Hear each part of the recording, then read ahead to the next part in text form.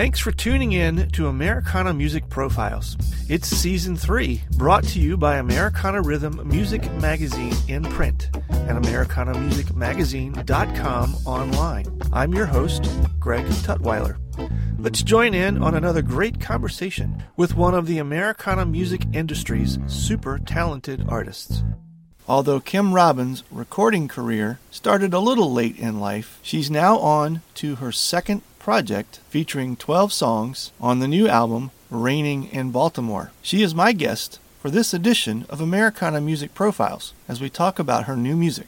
Hi, Kim. Welcome to the podcast today. Hi, how are you? Thanks for having me. Yeah, good. Glad we could get together on a Labor Day Monday. I appreciate you taking the time out of your schedule to talk to us. Oh, yeah, you're welcome. So I was looking over the bio information on your website, and it sounds like you've kind of had a very interesting career in music, to say the least. Huh? Yeah, definitely. It's been, the last year has really been crazy. I started out as a child singing with my dad at the age of 5, and then kind of lost music for about, 30-some years. Wow. And then found it again when I was in my 40s, and it's just been going crazy ever since. So tell me about the early part of your career getting involved. I was reading where your dad was very involved in music for a lot of his life, and that was how you got exposed to it originally, and then you had some really neat things happen in your first half of your music career. Yeah, definitely. My dad, he actually worked a full-time job. He was a service manager for Oldsmobile, but he also had a weekend band, and he originally started in bluegrass, probably in the 60s, and then in the early 70s, he switched over to country music. Country music was pretty popular at that time, and a lot of little small theater venues around the area, and he would play every Saturday night at those theater venues. And when I was about 5 years old, this is a memory that I actually do have of being that young of an age, sitting in the front row at a theater in Lagodi, Indiana, and looking at my dad and saying, one of these days I'm going to be up on stage. Wow, that's cool. I said that to my cousin. So by the time I was probably right at about 6, I actually started singing 2 or 3 songs with my dad's band.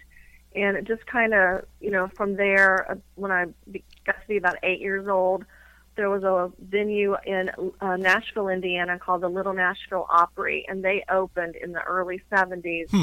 And I auditioned for that, and I became an original member of the Little Nashville Opry. That's cool. And they had, like, Opry regulars every week, and then they would always have a big star like Loretta Lynn or Conway Twitty or the Oak Ridge Boys, Barbara Mandrell, whoever, those big 70 country music stars, they were there every weekend.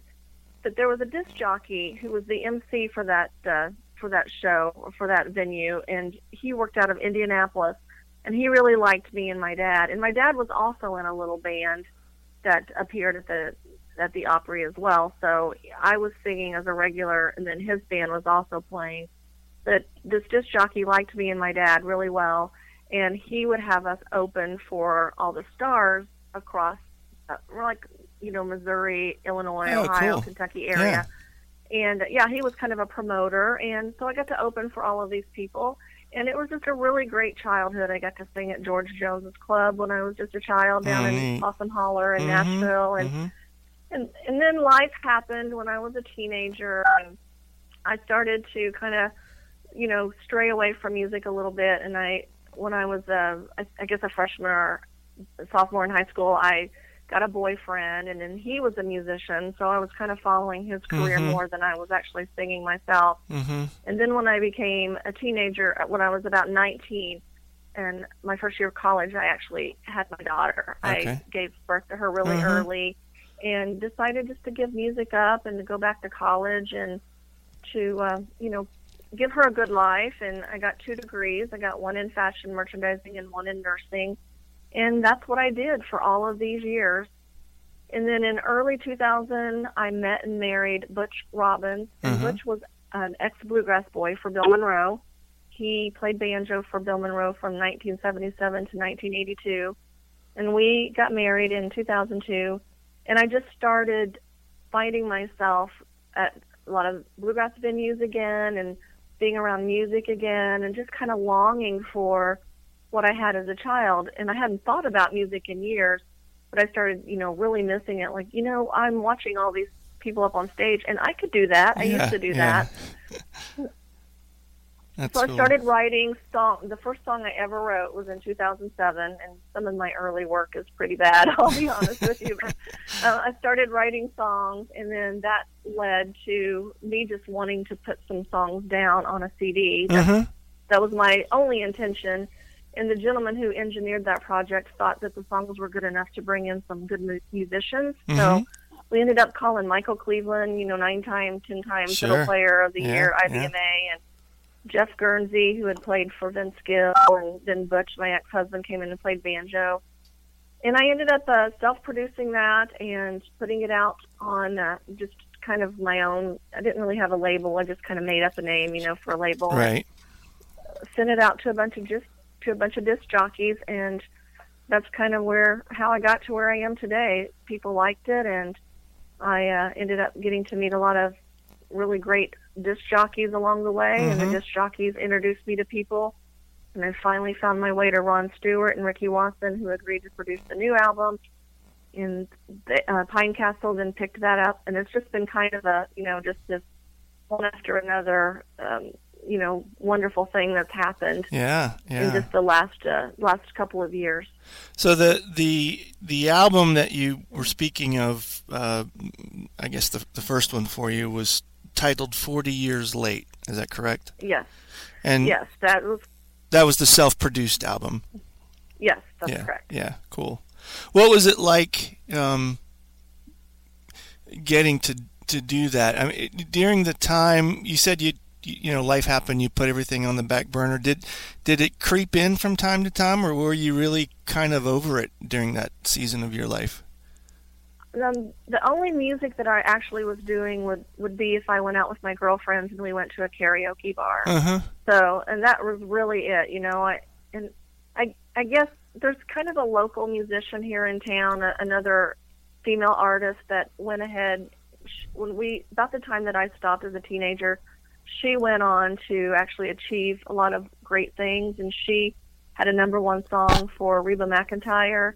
And, there was always kind of a little envy there, the two hometown girls, that one did something with her music, the other one really didn't. Yeah. So I guess that kind of drove me a little bit, but really I was just so busy with life. I was a single mom, and I was just trying to raise my daughter and give her a good life and try to pay bills, and it was tough, so there wasn't really a lot of time for me to do music.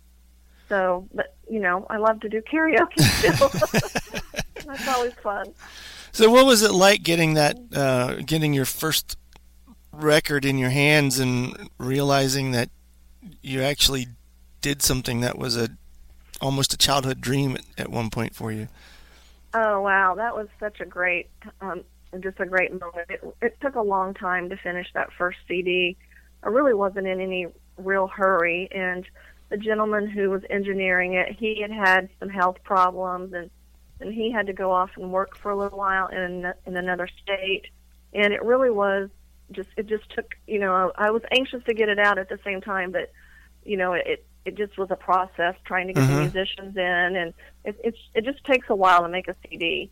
And my father ended up getting sick in 2012. He got diagnosed with congestive cardiomyopathy, and his heart was barely functioning, and it didn't look very good. So I called the engineer, and his name was Richard, and I said, hey, I need to get this album done. I want my dad to be able to hear it, especially the song 40 Years Late, because I wrote that song about him. Yeah. And so we put a rush on it and got it done by about December of 2012, and then I put it out in February of 2013. And my dad did get to hear it, and he's still around to this day. He's doing really great. So he's gotten to hear both albums now. Yeah. What was his reaction to the first album? He was really proud. He has some health issues that don't allow him to really process a lot of things anymore. He's had to have a shunt put in his brain, and so I don't think he fully understands the grasp of what I'm doing now with my music or how successful it's actually been.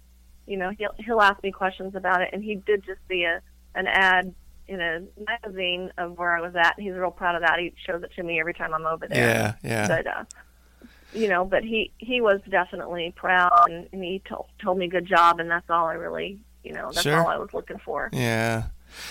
Did you guys get to play any in the reincarnation of your music career before he was unable to participate that way? He actually plays on the first album at the end. Neat. Okay. My ex-husband and my dad went in and just kind of jammed around a little bit on What a Friend We Have in Jesus and Shucking the Corn. And I didn't really let him know he was being recorded. Okay. He knew that we were at a studio, but it was I don't know how he never really recorded in his career, so he was a little nervous about it. But I just said, "Hey, Dad, just run it a couple of times and let's just get a couple practices in." And we actually recorded one of those without him worrying about the stress of that. So yeah, it came out really good, and that to me is like the most exciting part of all of this process, is that my dad is actually on a CD. Yeah, so that was actually his first time of being on a recorded project then. Yeah, he always just played in bands. They never went in and did any kind of recording or anything. Yeah, that's neat. That's cool. Yeah, that's a great story. So tell me a little bit about your songwriting. Was that something that was part of you, the first half of your journey, or did that just kind of come about when you got the music bug again? Well, I've never really fancied myself a songwriter. I do have framed here on my office wall a song I wrote when I was a little girl called "Living in the Country," and it's pretty bad. And it looks like it says 1977. And then I wrote another song back about that time called "My Mama Said I Got No Tune," and it didn't ever, go anywhere either. So, but I guess in 2007, I really was inspired. I had, and this has never been a secret, I've talked about this in public before, but I met a man at a bluegrass festival. I had divorced Butch, and I was single, and I'd met a gentleman at a bluegrass festival here in Indiana, and I just immediately fell head over heels for this fella. And I found out later, after that relationship, after I had already become invested in the relationship, I found out that he was already married. Oh, no. And that affected me in a way that it just opened up a whole new person. And that's where I really started writing my songs. My early songwriting, especially on the 40 Years Late, are about that relationship and how it made me feel. And since that time, and I have written a song since then called "The End," which means I will never write any more songs about that whole relationship. But most of my songwriting is all personal. The new album, "Raining in Baltimore," that was about being in Baltimore for a conference and missing my family and missing my daughter, and we got caught in a rainstorm, me and a coworker, and so I'm not a songwriter that can just write a song unless I've actually lived it. Right. Okay. I don't have that gift. I'm working on that, and I'm working on doing more co-writing type of things, which I've got a co-write with Shannon Slaughter, and I've got a co-write with Don Kenny and David Morris, who are two top bluegrass songwriters. So I am working on developing that, but I'm so busy, I just don't have a lot of inspiration sometimes, or time to actually sit down and put my inspirations on paper. Right. I've got a lot of little voice recordings on my cell phone of really great starts to songs that I just don't ever have time to develop. Right. So the "Raining in Baltimore," how many songs, is that the only original that you've penned on there? I wrote 3. Okay. Yeah, I wrote 3. Okay. And that's been out for you how long? That actually came out July 21st of this year. So it just came out. It's a little over a month, yeah. Yeah, cool.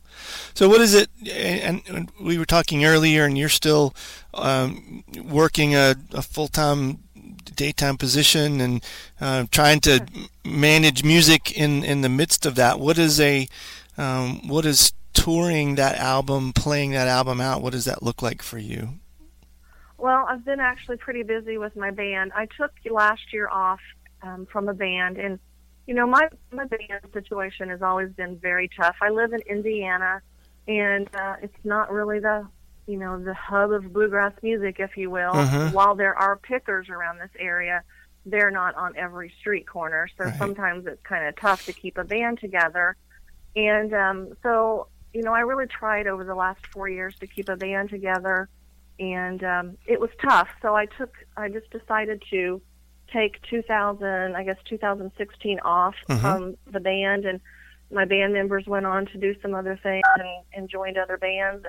And I decided to reform the band at the end of last year, and I finally, at this stage of my career, have a band that is all 100% in. They're motivated. They help promote the band. They learn the songs like the record.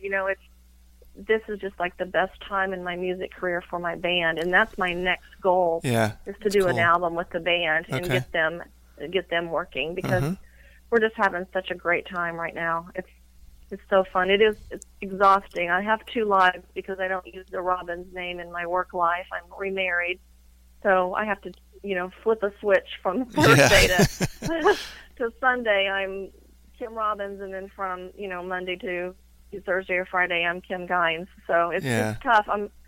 I'm trying to balance it all.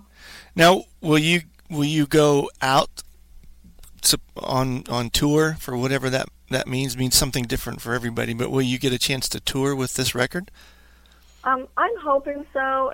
That's definitely the plan. In bluegrass music, we don't really quote tour. Right. We play festivals and we go wherever we need to go. But I'm working a lot in the Ohio, Indiana. I did play Arkansas earlier in the year, and that is ultimately the goal, to work more dates. Definitely. A couple of years ago, I worked about 40 dates and still maintain a full-time job, but I was close to home most of those shows. But I've been asked this before: would I step away from my real job? Most definitely. Yeah. At this stage in my life, I would say yes. I would step away from my real job if I had the opportunity to, do 80 to 100 dates a year, or even more. That is something I would do, but that's not quite in the cards yet. Unfortunately. Is that a goal you're working towards, or is that something that would be great if it happens, but not necessarily on the agenda at this time? Yeah, it's definitely on the agenda, but it's so difficult to do. There are so many bands in this industry now, and it's tough to. The thing about having a project like I have, and when you have A-list super pickers on that album, is the promoter wants to know, well, is that the band that I'm going to get when I book you? And I have to say, well, no, these are, this is the boxcars. They're going to go out as the boxcars. So that the promoters are a little bit nervous about what kind of a band they're getting until they actually see you. Sure. And once they see you and realize how good you sound, or if they see that the crowd's reacting to your show, then you get booked from there. And that is just now starting to happen. The more that we play, live with my current band, the more that we're starting to get some interest from promoters. And I think you mentioned that you would like to get in the studio with your current band and do a new project. Do you have music that you're already working up for that, or is that something that's going to... we're actually starting to gather some material right now. Couple of the songwriters that I used on the Raining in Baltimore album have sent me material, and a couple of radio interviews that I've done with some disc jockeys. There were songwriters that were listening to those interviews, and they have sent me material, and a couple of them are top songwriters in the business, and the material is very good. So I am starting to haven't officially started putting aside a song, but I am starting that process a little bit. Yeah. And I have a couple already in my, that I've written already that will be on that album as well. That's cool. So the album that is out now, second album on Pinecastle, is called Raining in Baltimore. If people want to get a hold of a copy of that, they want to find out more about you, what's the best route for that? Well, they can go to www.kimrobbins, and it's just one B, so it would be ROBINS. Okay. .com, and you can pick up a CD there at my website, or you can go to pinecastle.com. I'm on iTunes. I'm at Amazon.com. So just about anywhere you can get that CD. Probably CD Baby. I haven't necessarily checked CD Baby, but I'm sure that it's there. Yeah. Okay. I've actually seen a couple on eBay already. It was interesting. They were on eBay and it hadn't even been released yet, so I don't really know how that happened. Yeah. Okay. Well, in this tech world, it's hard to tell. I know, it's crazy. Tour schedule on the website? It is. Yeah, we actually are finishing up. We play next Saturday, and then I've got a couple at the end of October, and that is it for me. As far as the band touring, I will be at IBMA this year. I've been nominated for a Momentum Vocalist Award. Awesome. And I was picked to be a part of the Songwriter Showcase, which is a very big honor. They have over, I think, 400 entries to that Songwriter Showcase. Wow. And they only take 10. Yeah. So I was picked as one of 10. So I'm excited about doing that. That's the last week of September. Yep. Okay. Good.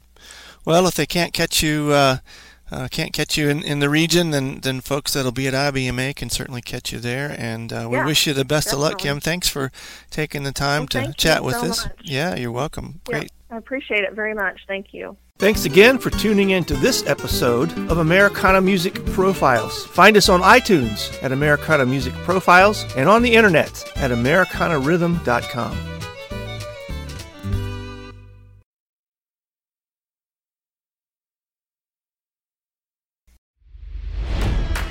It's NFL draft season, and that means it's time to start thinking about fantasy football.